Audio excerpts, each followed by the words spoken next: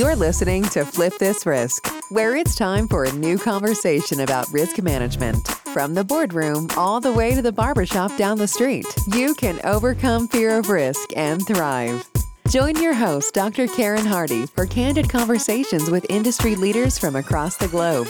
Dr. Karen brings her experience as an industry thought leader, best-selling author, and Apex Award winner to each episode. On the forefront of today's risk management strategies, helping leaders from small and large businesses overcome risk and feel confident in their choices. Let's start the show. Hello, everyone. This is Dr. Karen Hardy, and welcome to Flip This Risk podcast, where we interview high achievers about the relationship of risk-taking and how it influences their leadership abilities. You can check us out at flipthisriskpodcast.com for more information. And I'm very excited today to have as my guest Mahesh P. Joshi. He is the inventor and founder of Biggie Bills and an interactive strategy thinking system for teaching strategy. Thank you for being here, Mahesh. Thank you, Karen, for inviting me. I'm looking forward to this conversation. Oh, indeed, indeed. So strategy is one of those, it's a big word. I hear it a lot. A lot of people use it, small companies and big ones too. And we see some success stories when it comes to strategy, and we've seen some unsuccessful stories when it comes to strategy. What exactly is strategy before we get into the Biggie Bills game? All right. Well, you touched upon the pet peeve of my existence, because too many people use the word strategy very loosely. So in short, I will tell you, strategy is a plan of action. A plan of action that balances between your set of resources at hand with opportunities or threats in the external environment. So that's a very simple way to explain. When you're creating a strategy, you're balancing between what options of actions do you have and which plan of action will you follow and what's the rationale. About that. Why is it though that, let's talk about the big companies that we see and we relate to as consumers, like the Borders, which don't exist anymore, and the Toys R Us, which doesn't exist anymore, but the Legos, which does. Strategy. So even with these large companies, they seem to not totally get it right. Why is that? Well, let's go back to that. Creating strategy is balancing between internal environment where you have your resources and your strengths and also knowledge of your weaknesses with external environment that either offers opportunity that you can exploit or threat that you have to defend against. The reality is when a firm becomes successful, they feel, I have achieved, I have reached the milestone. But the environment never remains the same. The dynamic nature of changing environment is where established firms sometimes miss a step or actually ignore the new reality. So, and that's why I love your topic of Flip This Risk, because the minute you start ignoring changes in your external environment, the risk level or potential of existence of your company starts to be coming under question, or the risk starts to rise. Oh, absolutely. You know, I just took a trip to Hawaii and actually went up to one of the crater elevations on one of the most active volcanoes there. Of course, it's been quiet for years, and then all of a sudden it starts to erupt, right? And it's the same thing with the business landscape. You can never, rest on your laurels. But even though when you reach the summit, there's always a chance of, the environment changes. So you have to make those adjustments. So why did you create this game called Biggie Bills? And as you describe it, it's an interactive strategy thinking system for teaching strategy. Why do you create the game? So as you said, I've been connected with the concept of strategy for a long time. In fact, my dissertation was on how to understand role of middle managers that they play in executing successful strategies of organizations. And that was in 90s. So I'm an old folk. And so I followed two paths. I've been an academic, but I also have been an entrepreneur. And as an entrepreneur, I started a consulting firm where my focus was training people on understanding challenges of execution of strategy. But also as an educator, I took a path of being focused in executive training or executive education. And at St. Joseph's, where I started teaching first, and George Mason, where I am currently, I'm known as a guy who connects well with executives in training. Mm-hmm. But my frustration has always been people don't understand what really strategy is. So it was back of my mind, how can I make it interesting for people to understand the concepts of strategy? And part of my success story in executive education has been very hands-on class experience where I create experiential exercises, etc.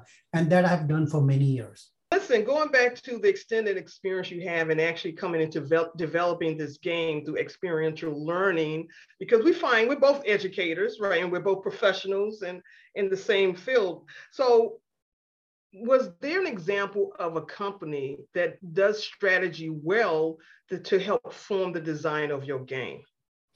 Managers actually learn better when you play the game rather than just deliver a lecture.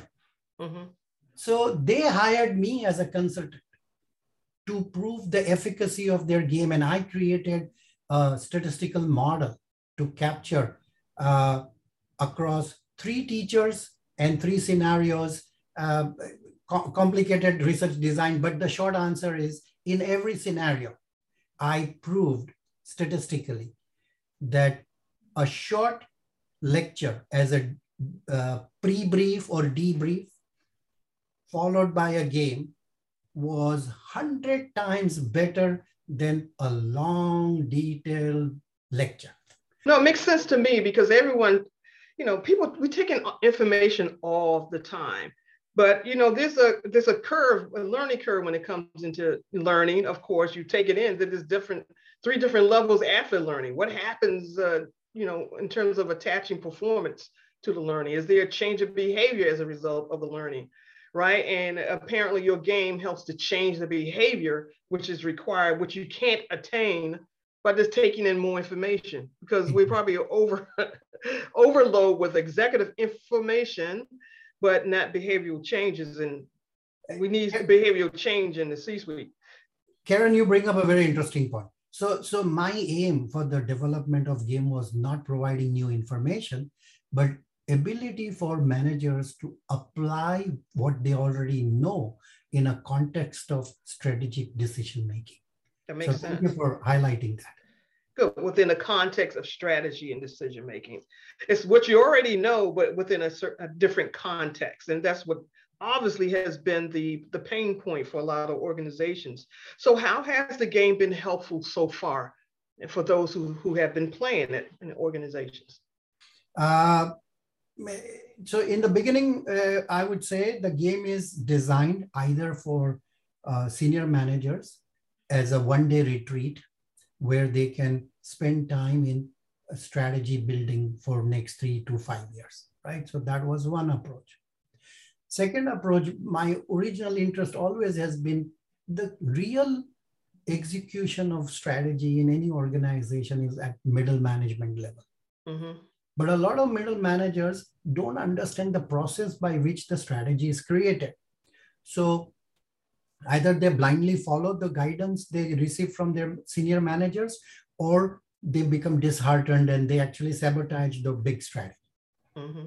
So my second approach was, after playing the game, I will debrief to middle managers on how this game makes you realize strategy execution can become easier. So originally, I had 2 purposes of the game.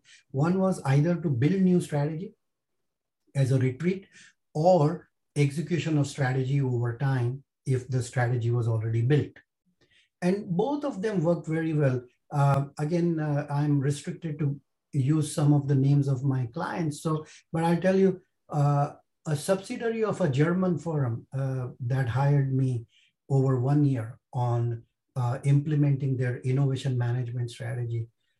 Their middle managers were extremely excited after playing the game. They realized that they had never appreciated that within given resources, how do you execute your strategy? Their standard complaint was, oh, I want to do this, but I can't do this because it's not here. It's not available. My big bosses just don't know. And all of a sudden, after playing the game, they all came up to me and said, can we every quarter meet again, play the game, second time, third time, and revisit the challenges we face in execution? So that's one example. Going back to, but all of this was working great until March 2020. Because remember, this was a board game. People sat face to face in tables in the same classroom, and they saw each other's moves, and that's why it was extremely dynamic. And everything came to a stop. I lost all my contacts because nobody was meeting face to face. Right. So appropriately for your podcast, now my game was at a risk of whether would I even survive. And it had become a very good tool for my strategy consulting. So actually, the question was, do I have a potential of business continuity without this game in strategy consulting field? So to overcome that challenge, I had two options. I can hope and pray that COVID gets over very soon. Or alternatively, instead of thinking like a risk-averse academic, become a risk evaluating entrepreneur and say, if I'm suffering because of consulting is difficult currently, there will be other consultants who will be also suffering. So if I modify my approach, I may actually open up a new market. So with that kind of thought process, I found somebody who was a game designer. After spending a lot of time, effort, and money. He has taken my tabletop card game and now converted completely into digital game. And that has been tremendous because I launched my digital game in April, and I have already secured multiple clients and new avenues of markets that I didn't have. And if we have time, I'll elaborate on that. But that's excellent, because that's a great lesson, and not just for you, but really for all of us, no matter where we are, whether we're an employee or entrepreneur or academic, it doesn't really matter. This pandemic, even in a post-pandemic environment, we need to ask that question in terms of what if, right? And what does that scenario look like for you, right? If I can't have this game in person, what's the alternative, right? What is the alternative? That's what we call alternative analysis. It's a big fancy word, but that's what we do. And that's something that we all can incorporate in terms of, this is a great opportunity to rethink how we do what we do, even when it comes to the creative approaches you had designed with your game. So, and moving on and starting to wrap this up a bit, why is game theory? Now, you use some of the game theory to actually come up with this game. Why is game theory important in strategy development skills? So, more I speak to people, more I present my current patented game to potential clients, what I'm beginning to realize is that human mind at heart, or human mind learns from gamification. We all are playful at some level, depending upon our upbringing, whether it's been encouraged or it's been stunted, but we all are playful people. So anything which has to be done routinely, if playfulness can be introduced in that, it becomes more interesting. So from that perspective, now that I've created the game, and even before that, when I used to do many hands-on experiential exercises, the idea was that I can give all the knowledge about strategy by PowerPoint and standing in front of the audience. And some people appreciate that. And I'm not a bad platform speaker, so it works. But it gets even more exciting when for a while I take away the structure of student, teacher, lecturer, knowledge giver, knowledge seeker, and we all just get involved in playing the game. Wow. So, I love that in terms of removing the structure, because that's what we've done with this remote working, and found out that people can be productive. And so there's an interconnectivity and a connection between all of this learning here in terms of game theory and strategy and removing structures and experiential learning, and how that experiential learning actually really took a big boost during COVID, because that's what we've been doing. We've relearning how we do our work, right? And still being productive. Well, Mahesh, listen, I want to thank you for being here today. I want to leave you with any last words that you want to leave us with. So a wonderful win-win. So from that perspective, I love the idea that somebody will say, I took a risk of putting a lot of money converting the game. In my case, as per your podcast title, I flipped the risk. You sure did. You sure did flip this risk, and you did it well. Absolutely. And you went from one-to-one yourself to one-to-many by digitizing the experience. So you can digitize experiential learning. You don't have to physically be there to have a successful experiential learning. I think that's something we can all take away from this conversation we've had with you. So Mahesh, thank you again for being here. And I want to thank everyone for listening and tuning in to Flip This Risk podcast. I'm Dr. Karen Hardy, and I'll catch you next time. Thank you very much for inviting me. I really appreciate it.